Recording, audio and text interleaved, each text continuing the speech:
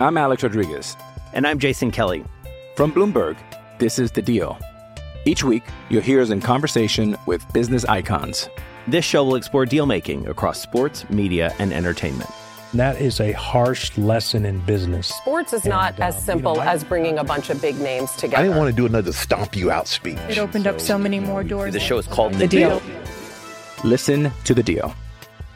Listen to The Deal on Spotify.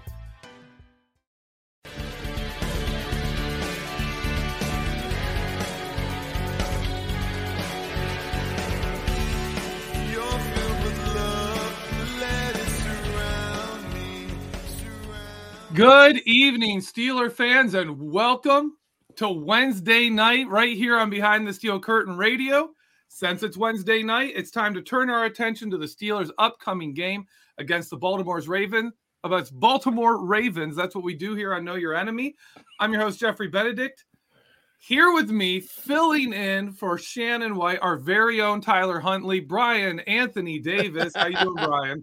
Really good. I'm not nearly as fast as Tyler Huntley, but maybe a little bit faster than Shannon. I think if we did do a 40-yard dash, I may win that. But no, I'm just so glad to be. This is one of my favorite shows. This was the brainchild of me. You guys just made it good, just years ago. And so I did an article called Know Your Enemy. So I just love what you do with the show. And I'm so glad to be here and look at the guest we have tonight, man. This is fantastic. And it's Ravens week. And speaking of our guest here to tell us all the secrets the Baltimore Ravens have to offer, former Raven Daniel Wilcox. Daniel Wilcox, welcome to the show. Jeff, Brian, thank you guys for having me on, man. I really appreciate it. I'm excited, man. I'm excited to talk about, Ravens and Steelers football. It's always the hypest game of the year every year. Earlier this year, when we were talking about the Saints, we had Terrence Cooper on here. We got to find out he was on that 2018, played in that AFC Championship game. Dan, you are our second guest who played in the 2008 AFC Championship game. Obviously, we Steelers fans love talking about that. I never get tired of thinking and talking about that game. I understand if you don't want to dwell on it, but I want to thank you for coming here, talking to us Steeler fans, even with the history of this rivalry and how much you probably don't like the sight of our jerseys. And for example, my little poster in the background there. It's a nice poster. I saw it as soon as I came on, Jeff. It's okay. You can rub it in as much as you want. There's nothing you guys have that you guys didn't earn. I can tell you that much now.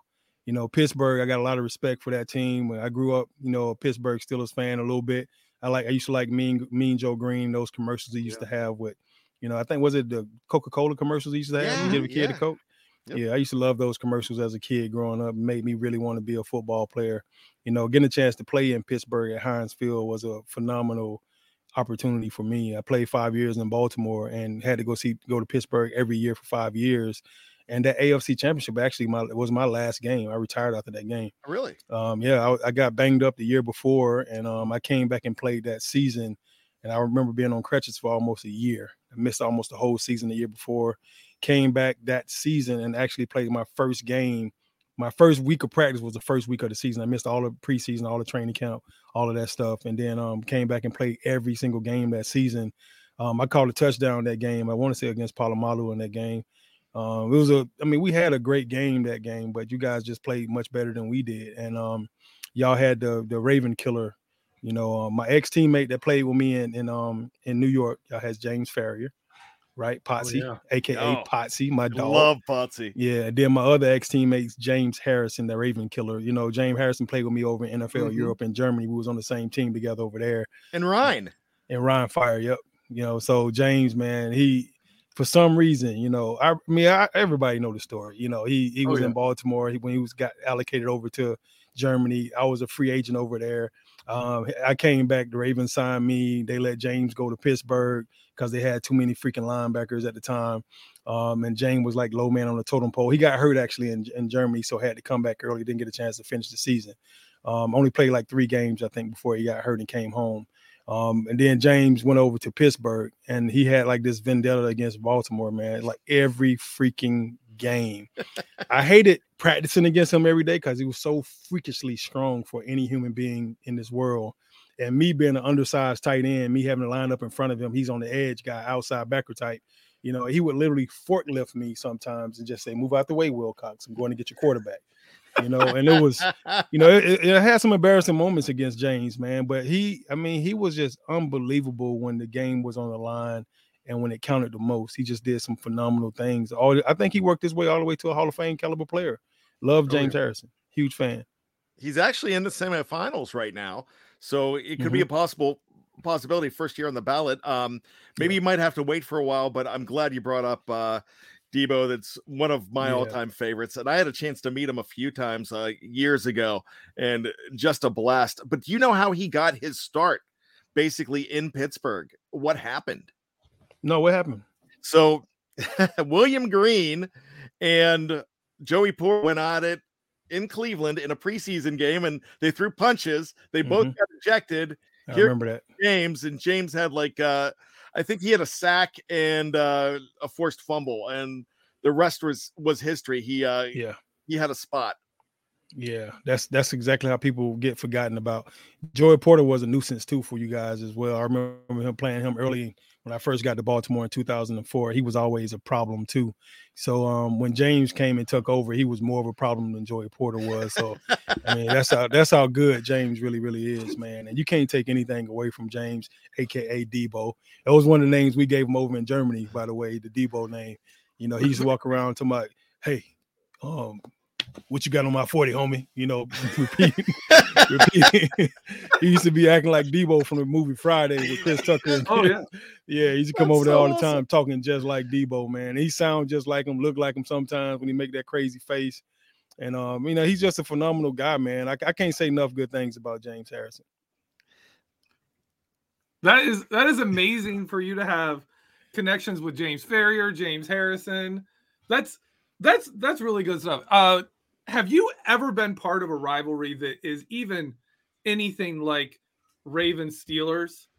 Is there anything like that? Because I know people who have been in it always say there's nothing like it, but is it really that different from every other game?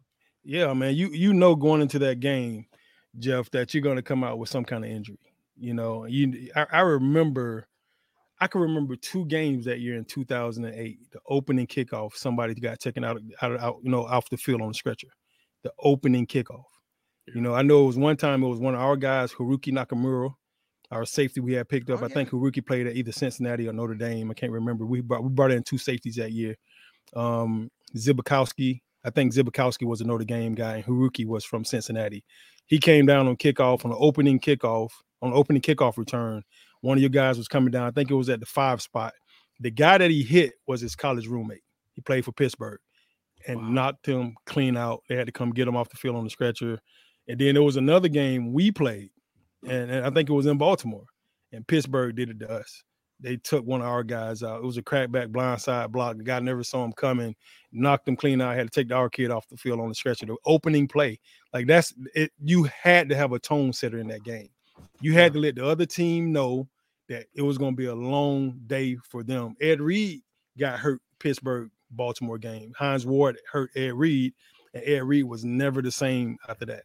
He played his last 5 or 6 or 7 seasons, you know, with an injured neck due to a hit that he took from Hines Ward in one of the games we played in Pittsburgh. You know, and it was one of the most bloodiest, you know, bruising games, most physical games you was going to play every year. And I still compare every game to those games against Pittsburgh's. Anytime I see anybody beat up on the Baltimore Ravens, I said they came out and they thugged us out like they was Pittsburgh.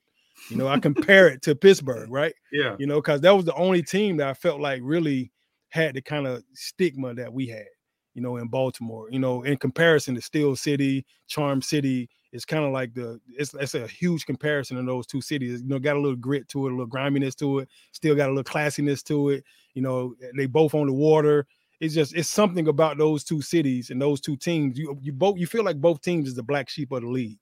You know, we had a game, and I think they threw more penalties on us than any team in the history of the NFL. Like, it's like, come on, ref. Who gonna get that many penalties in the NFL? Everybody is a pro here. it's no way we got freaking 20-some penalties in one game and broke an NFL record. It's because we're the Baltimore Ravens. You know, Pittsburgh is the only other team in the league that I think will possibly have a game like that, you know, where everybody on the team is some kind of character and they're going to give you some kind of crazy energy. You know, your James Harrisons, your James Farriers, you know, your Troy Polamalu's who's quiet but got hair all the way down to his ankles.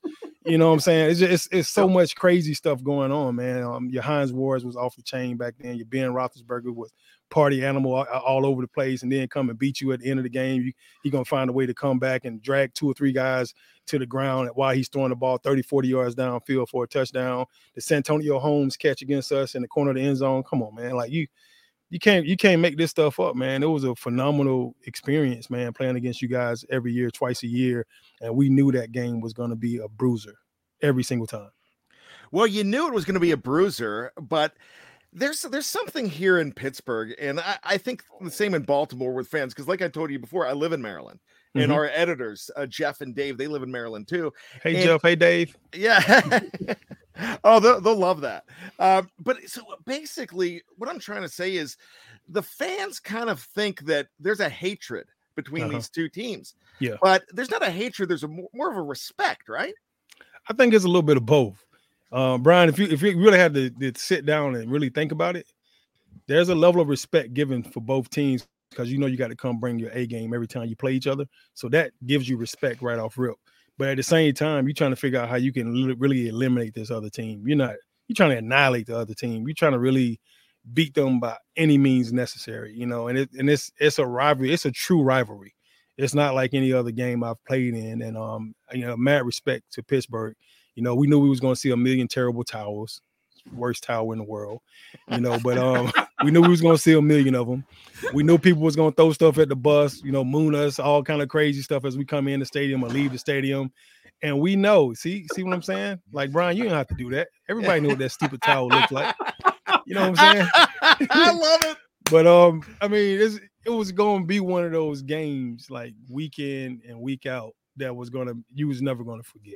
You know, you're never going to forget this game. You got playmakers on both sides of the ball. The defense is always going to be in the top 5 in the league every single year. So you know you was finna go ahead and come out of this game with a headache. Let me ask you one more question before we move on. Okay. Is it true, this is legend in Pittsburgh, that Joey Porter tried to fight the entire Baltimore bus? I don't know if he tried to fight the entire Baltimore bus. I mean, you got to think about it. You know, we got some pretty gangster guys in our team, too. I don't think Joey Porter want to run up on our bus. But Joey Porter did have a mouth on him, man. I mean, he talked more crap than anybody I know, you know. But I remember him doing something. He hurt Todd Heat my first year in Baltimore in 2004. We was at Baltimore. I think it was my first game. We was at home. It might have been the first game of the year. And I remember Todd got hurt like the play prior. And he literally limped to the line of scrimmage because he was hurt. And I think Joey wasn't 100% sure if he was hurt or if he was just faking it or something. And Joey came off the ball, fired off on, and he literally was limping to the line of scrimmage just to get set. I'm not sure if he was spiking the ball, if he was going to run a play, but Todd they should have called a timeout and got Todd off the field. He literally limped up to the line. Joey Porter came off, fired off on and hit him, and the whole team ran up on Joey like, man, what the heck you doing? You know, like, back up. You know what I'm saying? Like, don't do that. Yeah. You know, Todd's our guy, you know. So, I mean, it was definitely some bad blood there, you know, along the way. And I think when Joey got interviewed after that game, he was like, I wasn't sure if he was hurt, if he was just playing or whatever. You know, and it's that type of league. You never know. You absolutely never know, especially Pittsburgh, Baltimore. You never know if somebody faking hurt just to run right by you or if they really hurt for real. So, you know, you got to be on your P's and Q's at all times. Moving on from all of this fun talk to the actual game coming up this week. Okay. And this current iteration of the Ravens-Steelers rivalry. One of the most interesting storylines for me every year with this matchup is how few games Lamar Jackson has actually played against the Steelers. Yeah. Since he's become a starter, he's missed, I think, 5 games, 3 of them against the Steelers. This is going to be his 6th game since he took over, because his first start in 2018 was right after the Steelers game, right after the second Steelers game. They were like, okay, now you can start. We don't want you playing the Steelers as a rookie. And then since then, this is going to be the 6th matchup here, and he's missed, or 7th, 8th matchup, something like that. And he's missed most of them. He's 1-2 against the Steelers, and this is going to be his 7th game after he became a starter. They're going to play the Steelers. It's crazy to me because 2 of those seasons, he missed 1 game, and it was a game against the Steelers, and that's it. And it wasn't even like the one was the COVID game. Like, it wasn't even an injury. Right. It's crazy to me that they've missed that kind of situation. And I mean, Tyler Huntley, this is his 2nd game against us. He's going to be 1 game behind Lamar Jackson in starts against the Pittsburgh Steelers for the Baltimore Ravens. That's crazy. It's crazy to me that we really haven't seen him. And so I think Pittsburgh, there's a lot of disrespect for Lamar Jackson and what a great player he is because we haven't seen him. Right. And like the 1 game he beat the Steelers was with Rudolph and Hodges playing. And then Ben Roethlisberger got the best of him the 2 times they faced off. And I don't think there really is a respect for what Lamar Jackson is here in Pittsburgh. How do you view Lamar Jackson? I think Lamar is probably one of the most dynamic guys in the NFL, just period. Just players, QBs, at any position. I think he's one of the most dynamic players in the NFL, so much so that he did get the MVP his first year starting. And it shows that the whole league respected what he does. I think he's a guy, he's a rare talent. He's been doing this for a long time. You can go all the way back to high school film, and he was doing the same thing in high school. If you go back to Little League, he was doing the same thing in Little League. I think he's a very unique, talented guy. Playing against the Pittsburgh Steelers, you're going to go against one of the top defenses in the league every single year. And I don't know if it's a blessing that he doesn't play against Pittsburgh, or is it a blessing that he does play against Pittsburgh? I don't know, but I know he's a kind of quarterback that I would have loved to play with. He extend plays. He gives me a little bit more time to get open. I know I get a chance to get more balls downfield if I just run. If I make a separation, he could drop a dime in there at any moment, and he loves throwing the ball to us, the tight ends. Why wouldn't I love to play with this guy, right? And he's the type of quarterback that gives you hope. Like 1 year we had Steve McNair in Baltimore. We had hope that year. We felt like couldn't nobody stop us, couldn't nobody beat us. We was going to have a chance to win every game because we got one of the top defenses in the world, which was always in the top 2 or 3 or 4. And then you got one of the best quarterbacks that gives you this hope that you're going to have a chance to win. And that's what Pittsburgh has always had. They always knew that Ben Roethlisberger was going to give them an opportunity at the end of the game to pull this thing off if they just played great defense. And that's what Baltimore has always stood on, great defense, just like Pittsburgh. Now they finally got an offense to kind of match that defense, and the defense is kind of acting kind of weary. So I think Lamar not playing is a huge disadvantage to Pittsburgh fans, to kind of see such a dynamic player play the game. And if he's lost 2 out of the 3 that he's played, he knows the same thing that you guys know. He's going to be trying to get back to get that thing to 2-2 and get it to 3-2 and get it to 4-2 so that he starts winning those battles. He's a competitor, man. He really loves to compete. You don't win a Heisman Trophy and a league MVP, if you're not a competitor. He wants to be really, really good. And unfortunately, he had a injury he suffered in practice last week, and then he kind of re-injured it again in the game. And it's Huntley's turn to go shine. When you got somebody as dynamic as Huntley backing you up, I mean, go ahead, Huntley. Be a Pittsburgh killer this week and see if you can pull this thing off for us. So I mean, he's a gifted guy. I think it's a disadvantage to any fan that doesn't get a chance to see Lamar Jackson play live. There's a lot of people in Pittsburgh that are actually just as worried about Ty Huntley because we feel like there's not that much of a drop off. But I do want to drop something in real quick just to clarify that stat about Lamar not playing. If you go back to 19, the final game was not an injury situation. It was Robert. Yeah. Everything was wrapped up. Yeah. RG3 was playing at QB for them. So I feel like we just missed out on him there as well, just because it was a sit and rest for the playoff situation. Yeah, I remember that. I remember that situation too.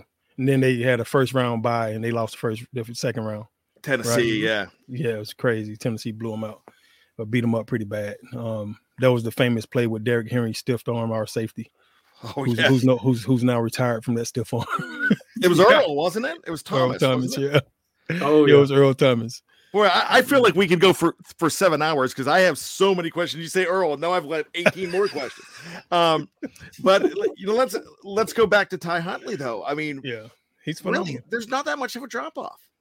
I think there is. So when you look at Tyler and you look at Lamar, you see both of them have very similar traits and very similar qualities, right?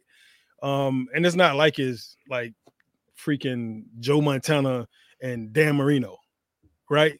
So you got two very dynamic guys that could run. It's like having Lamar Jackson and Michael Vick, kind of looking at having two guys that could do kind of the same things back there at the in the backfield at the helm.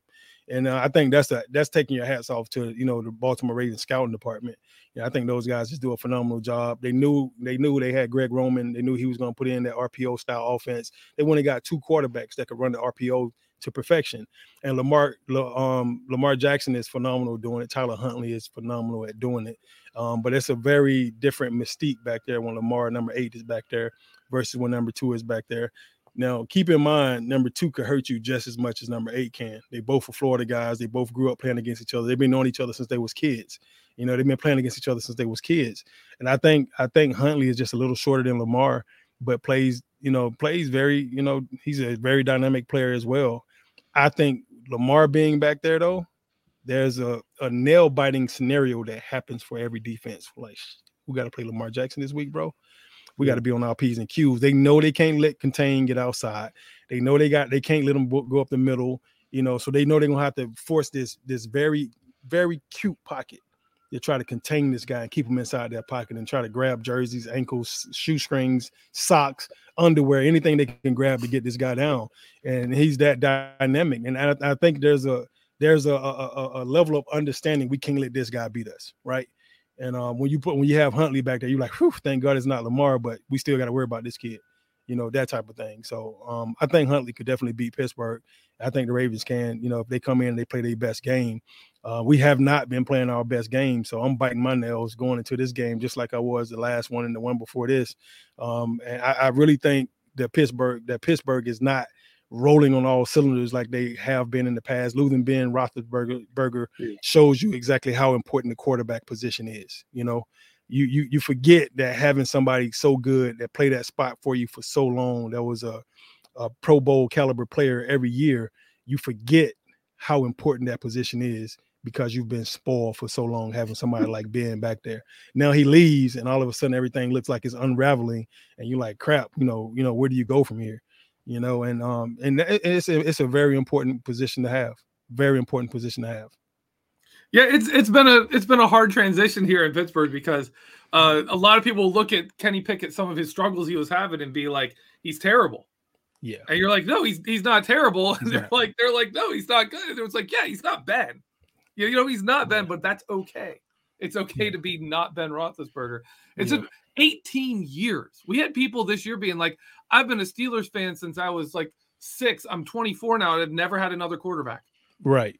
Crazy stuff like that. Like it's just amazing how long that's been. I don't feel sorry for you guys because my first 3 years I had Kyle Bowler in Baltimore. Y'all just kicked our butts and y'all didn't care about our quarterback at all. So once we got somebody that was worthy back there, your Flaccos, your McNairs, all of a sudden we can compete for real. Like, what's up? You know what I'm saying? You can actually do something. Right. So when you got Kyle Bowler back there, just like, Pickett is not bad. Kyle Bowler wasn't bad. When you look at his statistics and all his measurables, this guy was definitely a pro quarterback. He got an arm that can make every throw on the field. He's dynamic. He can scramble. He can run. He can move around a little bit. He's not a stiff, But at the end of the day, if you're not special, you can't beat the great teams, man. You can't. I wanted to ask you because the other half, there's 2 players on Baltimore's offense this year that have kind of been healthy and carrying the load, and that's Lamar Jackson and Mark Andrews. As a tight end, man, what is up with Mark Andrews? That guy is just like phenomenal. Is he? Where would you rank him among tight ends? Do you think this guy's like a Hall of Famer? Like, what are your thoughts on Mark Andrews? He's already Hall of Famer in my book. I mean, he's already doing things that better than what Todd Heap did. And when I came in, I had a chance to do an internship with the Ravens about 3 or 4 years ago. I was at Georgia State and I was director of recruiting, player personnel, and NFL liaison at Georgia State University. And then I left there and I went and did an internship in the player personnel department in Baltimore. And I got a chance to evaluate Mark Andrews as a second-year player, Lamar Jackson as a second-year player. And I got a chance to look at Mark Andrews verbatim every single day in practice. Of course, they gave me the tight ends, so I had to evaluate the tight ends every day. And when I was watching Mark Andrews, the thing that stood out to me more than anything, when I came in year one out of Appalachian State, I was probably down here, mental capacity of what I needed to do. Physically, I was way up here. I was faster than guys, twitchier than guys, quicker than guys, more athletic than guys. They could play me in multiple positions, but mental part of the game, I was probably here. Mark Andrews came in here on a mental part of the game. And when I say that is that football is really geometry. It's all about angles. It's all about positioning yourself and understanding the dynamics of the coverages, the cover zeros, the ones, the twos, the threes, the cover fours, the zones versus the mans, how to sit down versus zone, runaway versus man, and then how to push defenders to make them move from the spot where they're trying to sit in, and then how to pull defenders to you when you want them to come to you, and then when to break off, how to get their hips turned. As soon as they hips turn, break down and get out of your break, and now you open.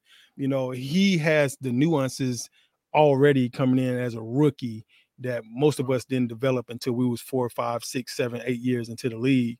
And that's what makes him so dynamic. He's so sharp mentally. He came into the game years ahead of the curve of where I was when I came in as a rookie.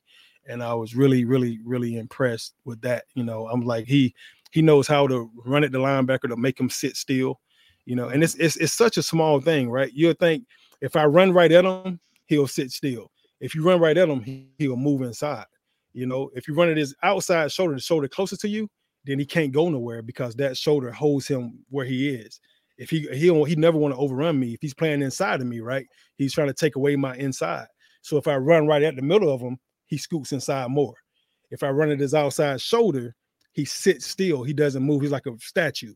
If I run straight up the field, he comes to me like a magnet because as long as he keeps inside contained, that's all that matters. And he understood that coming into the league. And when you see him push and move guys and set guys up and bait guys on routes so that he just comes open like magically, you're like, how is this guy so wide open? He understands the geometry of the game, the angles of the game, and it's extremely impressive.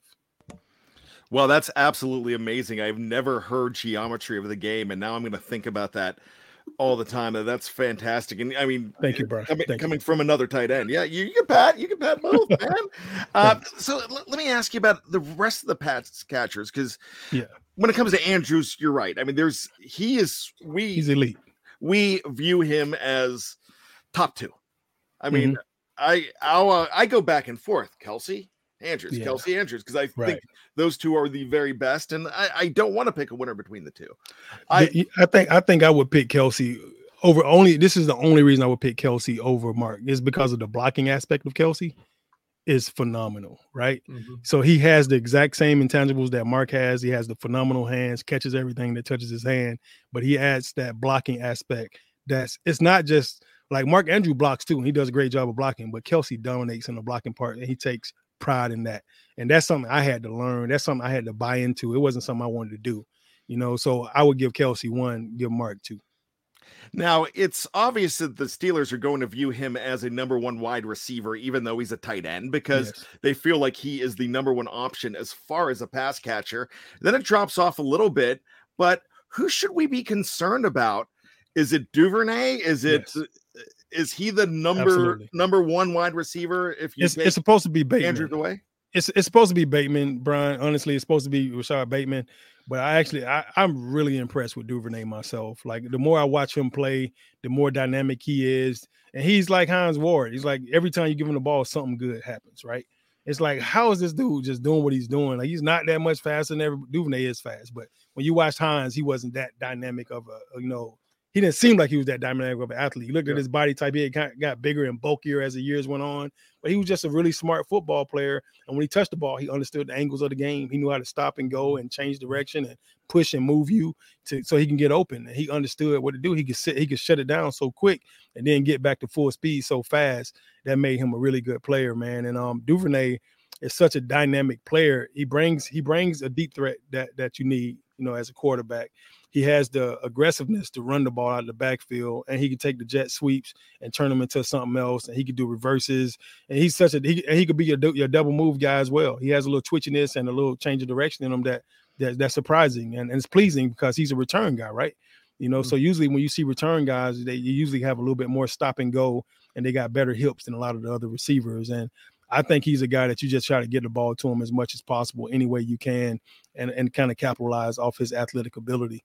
You know, and I think Bateman has that deep threat ability too. He has that long ball speed. He's tall, longer guy, and he can make you miss. He can stop and go as well. He kind of has a little bit of that Hollywood Brown in him, and I think he could be a pretty dynamic guy. His issue is just trying to stay healthy this year.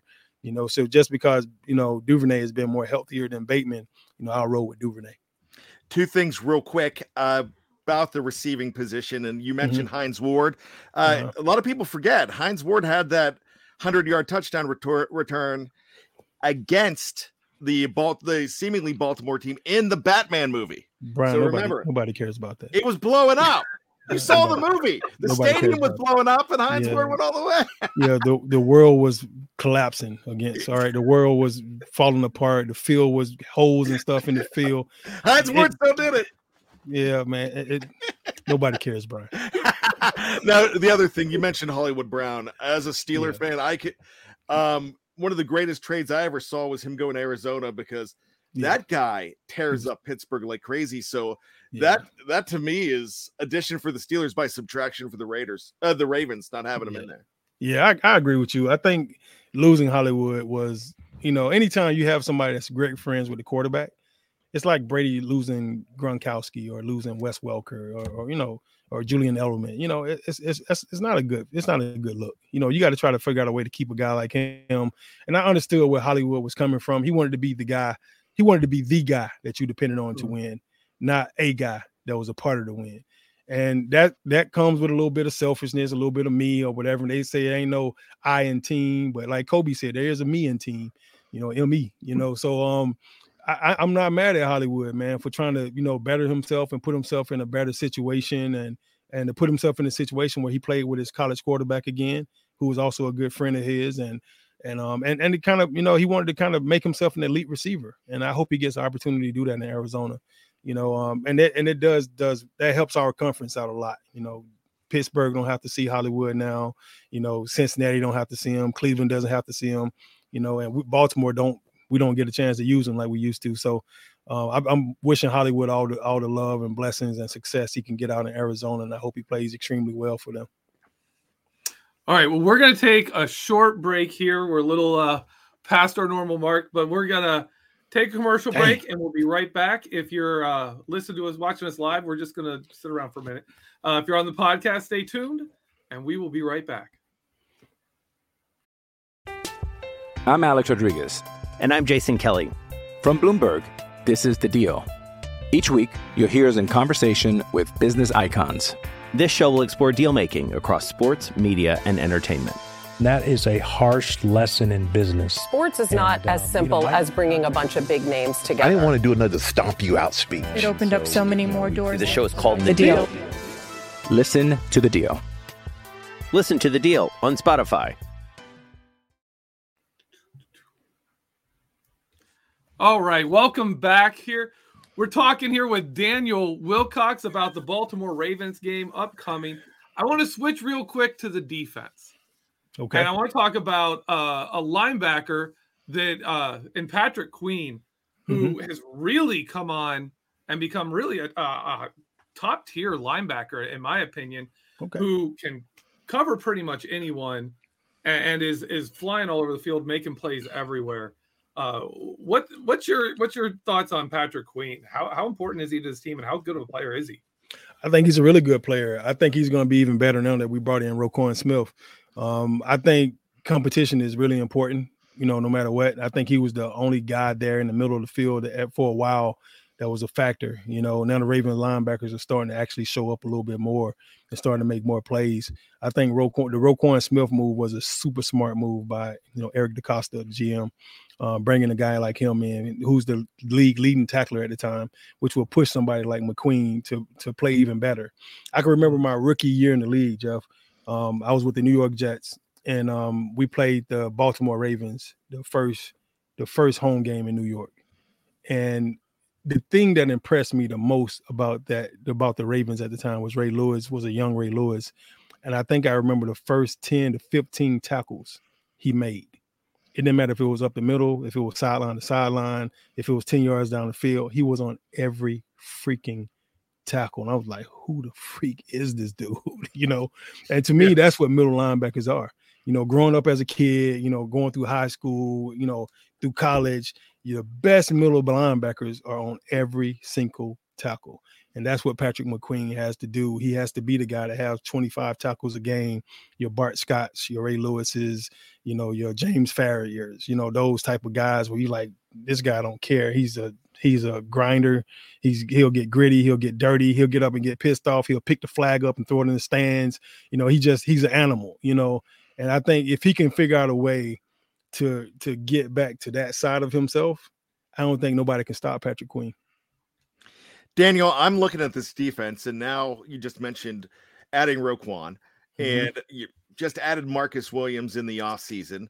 I don't see many holes. I mean, because you've got the Chuck Clarks, you've got these guys, you've got players. Where are the holes on this team? Because I'm not seeing it. I know it's going to be one of those slobber knockers when they take on Pittsburgh, and you take the under in this game. Brian, you're so kind, man. You're such a nice guy, man. I don't know if it's because you stay in Maryland and you like Pittsburgh that you're being so nice right now, man. But we've given up over like 540 yards in the fourth quarter in 4 games that we lost. Okay, we lost 4 games in the fourth quarter, 500 and sub. Just imagine if there was one game and you played 4 quarters and you gave up 530 plus yards in those 4 quarters, it's the worst game you probably ever played in your life, right? We've lost 4 games in the fourth quarter and given up over 530 some yards in just those 4 quarters in the fourth quarter. That's how bad our defense have played this year. And when you think about Baltimore Raven or Pittsburgh Steelers defense, that's neither one of our defenses. Hold up, bro. Like, our defense is losing games? Like, nah, that don't happen. We got leagues in the fourth quarter and we're giving up leagues. And I don't understand, what's going on. Early on, I could understand the miscommunications, the Miami game, a couple games early in the year. I could understand the miscommunications. You got a new DC. It's not like Mike McDonald is unfamiliar with Baltimore. He was here for a long time. When I was doing my internship, he was the linebackers coach at the time, and he's a phenomenal guy. The players really respect him and love him a lot. He left to go to Michigan to be the DC in Michigan one season, came right back, got the DC job, in Baltimore the year after having a great, phenomenal year in Michigan. Even brought one of his players with him from Michigan, and he got here, and I think there was a little bit of adjustment that needed to be happening the first half of the season. And I thought we was past it. And then 2 weeks ago, we had that horrible game. We just dropped the ball too many daggone times. I don't know what it is, but I just feel like our defense, Williams was a great addition. Hamilton was a great addition. Your 2 corners, phenomenal. I just think we got 2 of the best corners in the league. You got 2 of the best safeties in the league. Williams got hurt early in the year. He was causing all type of problems in the back end. We was causing fumbles, getting interceptions with him. Just played phenomenal. Adding Roquan Smith, having, McQueen. You just got Bowser back. We had so many guys coming off IR from last season. We still ain't fully recovered. We're finally getting to the point now, week 14, where we're starting to look like a healthy team. All our running backs was out last year. It's crazy. It was just a bad year. Calais Campbell, everybody got banged up and beat up. But we starting to look like a team that can be a real contender. And 2 weeks ago, I was saying we was the best 7-3 team in the league. I really felt that. I really believed that. Like, we are best 7-3 teams in the league. But for some reason, something's not clicking. I don't know what that thing is, Brian. I don't know. From the outside looking in, maybe you and Jeff could figure that out, But from my side, I'm looking at things like, bro, like something got to be wrong either in the locker room or in the coaching office or something. Something ain't clicking right. Our defense is dynamic. Our defense is special. Our defense is scary as hell on paper. It's like I don't want to see Marlon Humphrey and Peters, on the corners, and then Hamilton and Williams back there at the safety. Even with Chuck Clark and all those guys, even Stone could play. All those guys can freaking play, and they all had to play last year when everybody got hurt, and then they got hurt too. So it's like I don't know, man. I think we're one of the most dynamic teams on paper, and we just haven't played like that. I still don't feel like we played a good game all season. We're sitting at 7 or 8 wins right now. And I don't think we played a good game all season. We haven't played a good game. I feel like Lamar's played good. He hasn't played a great game yet either. When he plays a great game, you can't stop talking about it. And we haven't had that game yet this year. you know, and the defense haven't played a good game all year long. You know, we've won games. We've played really well at times. We've had really good quarters at times, but we have not put together, you know, 4 quarters yet. I can't hear you, Jeff. Jeff, you're on mute. Sorry about that. I love hearing you talk like this because I'm looking at statistically over the season, the Ravens are a top 10 defense. Right. In this league. But just like here in Pittsburgh, when you'd be like, oh man, our scoring defense is 10th, and people are like, and that's not good enough. Right. You got to finish games. You got to be a defense that wins a game to be something. So I love hearing you talk about that and saying, hey, that, you know what, stats are fine, but you got to close out games. You got to close them out. I want to ask you about this because it kind of goes along with that. We've seen Justin Houston. 33 years old, been around for a long time. He's got 9 sacks right now. Bowling. Yeah. Jason Pierre-Paul is hanging around. I was like, wait, is that the same guy? Is that the same Jason Pierre-Paul? Yeah. He's still around. Calais Campbell's 36. Yeah. Is that a problem for a team to have? I mean, they're guys that are playing really well. Right. But they are older. It's not a problem at all. I think when I look at the roster that we have, you know, Houston hasn't played lights out all year. Pierre-Paul was at home on the couch. He was watching TV. You know, he was at home watching movies, Netflixing and chill with his girl. We picked him up off the couch because we had too many injuries over there on the outside linebacker spot. And we needed help bad early in the year. I mean, we just wasn't getting any pressure on the passer at all. And that's unlike a Ravens defense. You know, you've always had a Terrell Suggs, a Jared Johnson, you know, somebody to come off that edge, you know, Matthew Judon that was going to give you some kind of pressure week in and week out that was going to make you be like, all right, I can't sit back here and pat the ball. Man, people are back there eating lunch back there sometimes against us, man. And I just don't understand what's going on. There's something that's not clicking between the DC and the players right now, and maybe the defensive staff and the players, where everybody's not on all cylinders. We're having, you know, mental breakdowns week in and week out. We have busting coverages week in and week out, and then we're just not playing lights out like we should. I don't know if we're playing too soft in the fourth quarter or too safe in the fourth quarter. I know a lot of teams go to revert the quarters and kind of play a prevent type defense where you got all, you know, both corners fall off about 20 yards, both safeties deep about 20 yards, and you try to give everything up underneath and then come up and make the tackle. And that just hasn't worked for us. You know, I feel like we just got to continue to be the aggressive team, you know, that we've always been. You know, we're just not playing the way that we should. I don't think age is a problem, Jeff, at all. I really don't. You know, I feel like that veteran leadership is the leadership you need to go win a Super Bowl. You have to take advantage of the leadership that you have and the veterans that you have on the team. The Calais Campbells, you know, you should want to go win one for a Calais Campbell. He's never had that opportunity to even smell that game. Get him there. Find a way to get him there and watch what he do for you.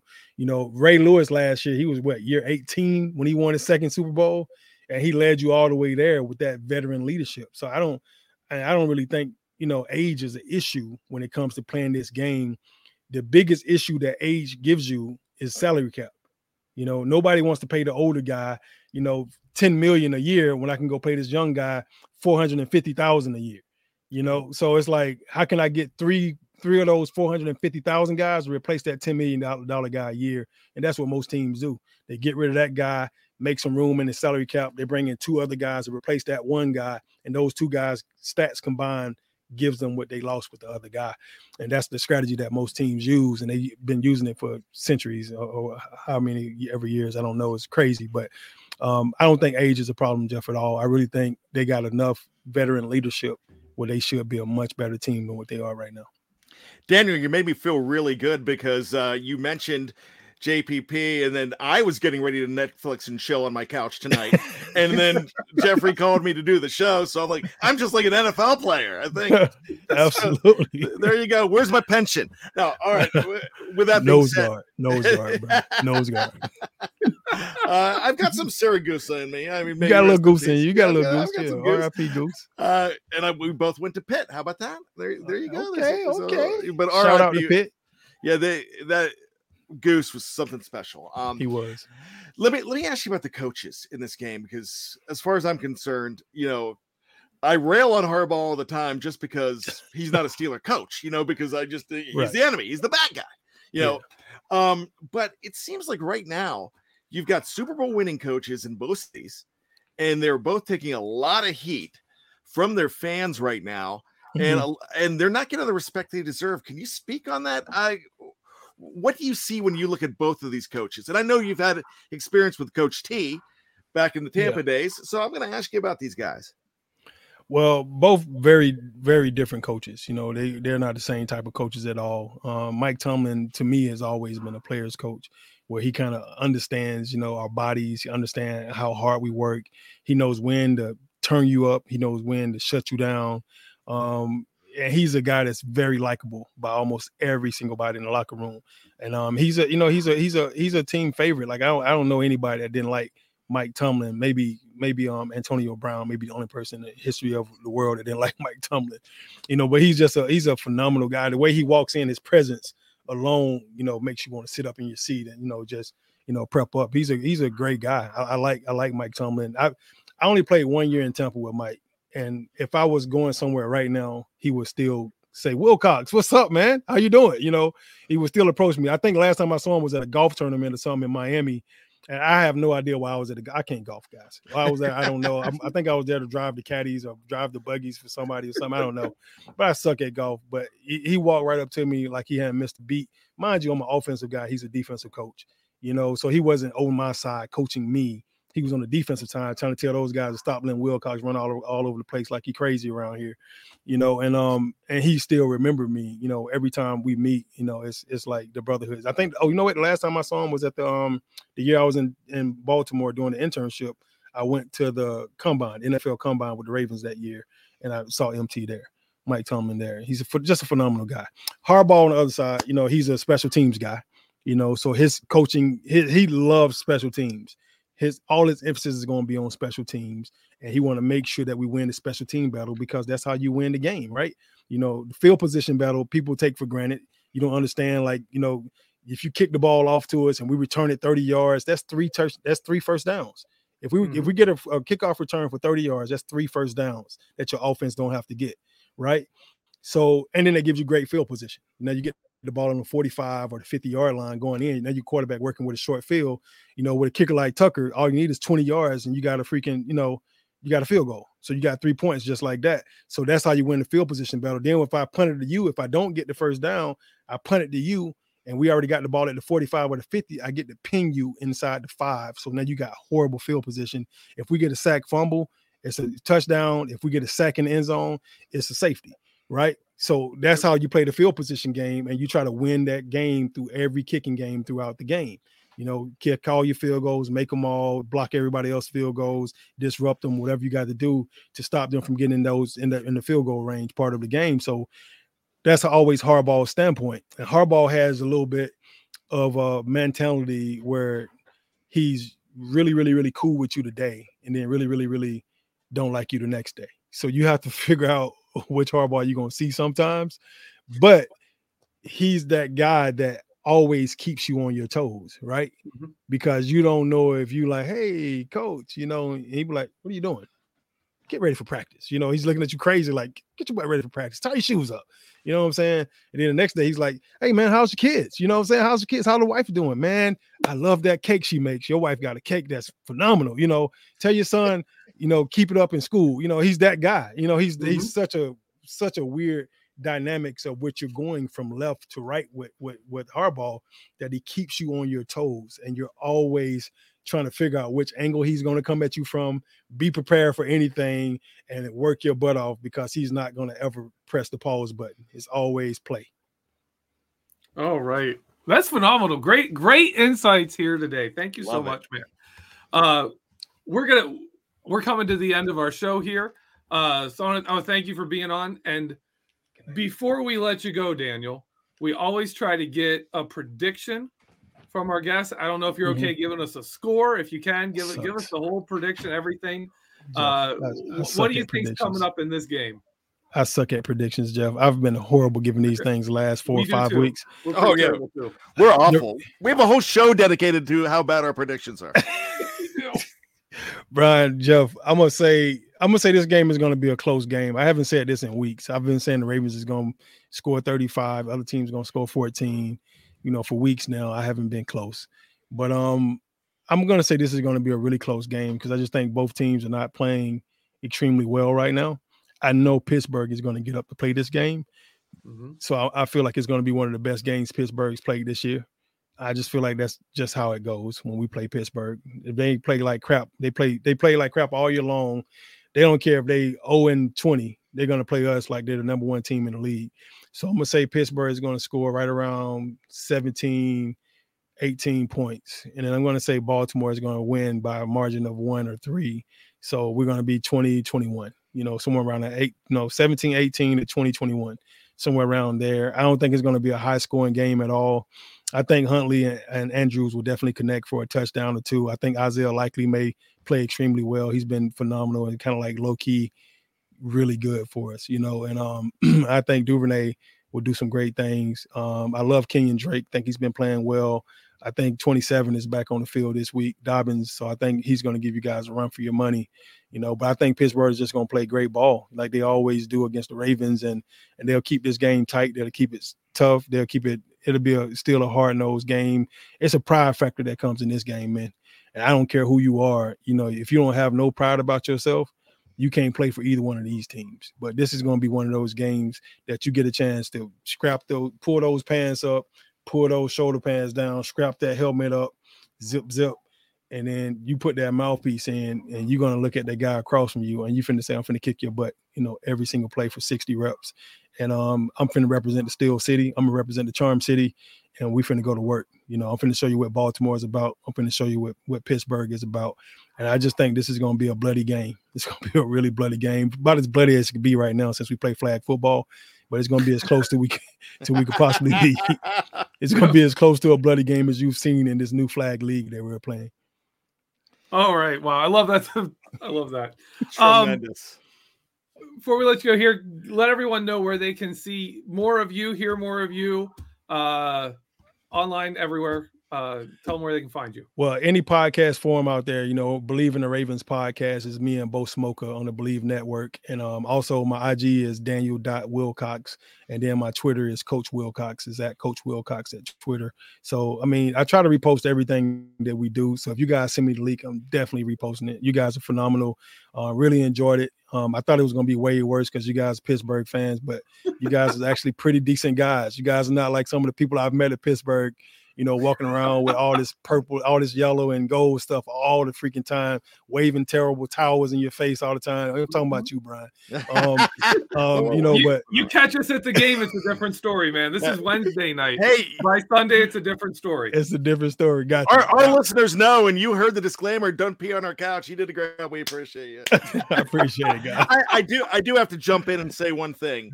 Yeah. Carrie's trying to take my job in the live chat here. She's trying to book you already before the second game for Know Your Enemy. Hey, Carrie, let's do it. All right. Hey, Jeff, that just made our job easier. All right, man. We don't have to scramble before the game now. Absolutely, man. Whatever you guys need, man, feel free to reach out, and we'll make it right. All right. Thank you so much. No doubt. Thanks for having me, guys. Thank you, sir. All right. No doubt. All right, Brian.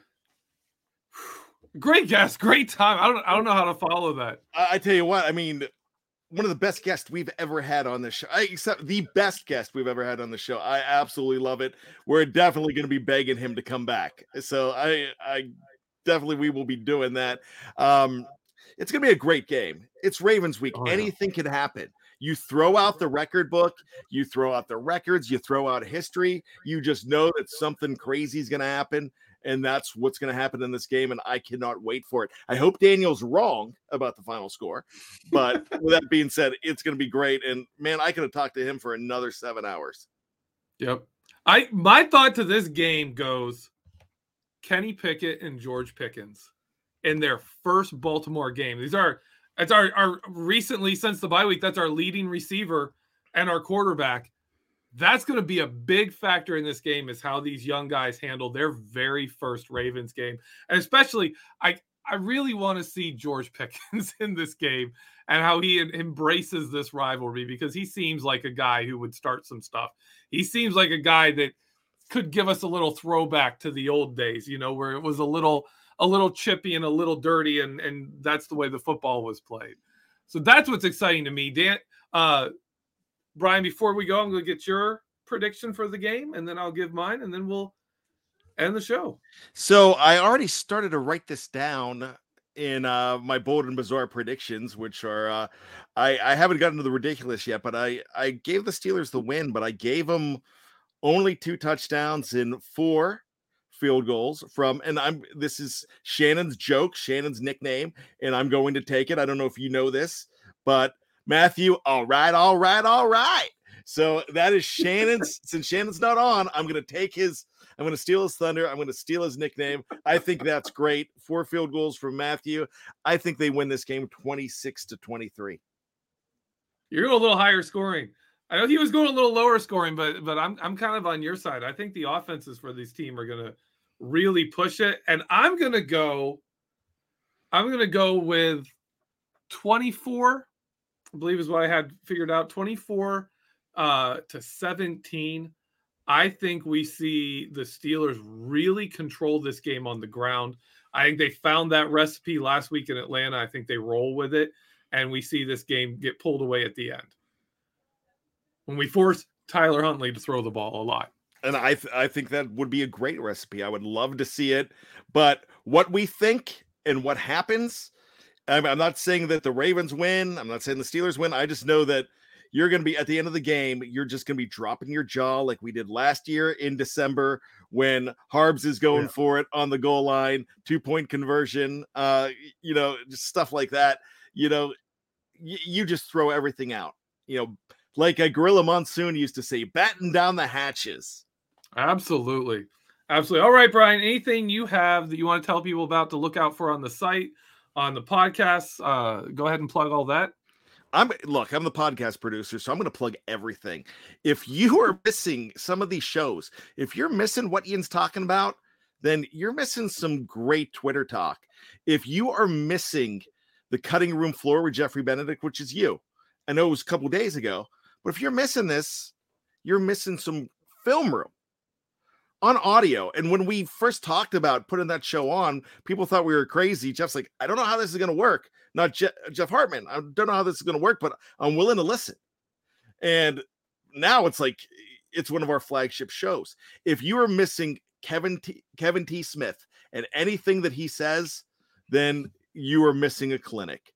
And I do a show with him, and it's almost a shame to have my name on that show because it is the Kevin Thatcher Smith show. Here we go, the Steelers show, the pregame show. I just sit back. You can't see me because it's on audio. I sit back like this, and I just listen to the guy because he can just go, and he's a coach, and he explains stuff that we just don't know. I mean, I learned so much tonight. It was great listening to Daniel Wilcox, the guy who played the game, and there was some technical talk there, and it was absolutely great. So many great shows. We're gonna have the preview tomorrow night. I'm also doing the Tankers guide for you, just to let you, for those that are holding out, saying they still want that top pick, letting you know what needs to happen if you're rooting that way. I'm like, I think it's time to stop rooting that way, but I'm going to keep writing for you because, hey, I got a quota. All right, Brian. As for me, I have the Dave Schofield and I have the Vertex coming out. That should be out tomorrow morning as long as we get all our paperwork filed, whatever. But that's going to be about the Steelers' run defense last week, where the flaws were, where they were attacked, and what they need to shore up for this matchup against Baltimore. So make sure you stay tuned for that. Other than that, make sure you're, as Brian said, make sure you're tuning into all of our podcasts on the Behind the Steel Curtain Radio here on YouTube and Facebook, and also anywhere you listen to your podcasts. And click over to BehindTheSteelCurtain.com to stay up to date on all the stuff going on with the Pittsburgh Steelers. For everyone in the live chat, thank you for participating. We love reading your comments. We love the interaction. Everyone listening at home, thank you so much for listening.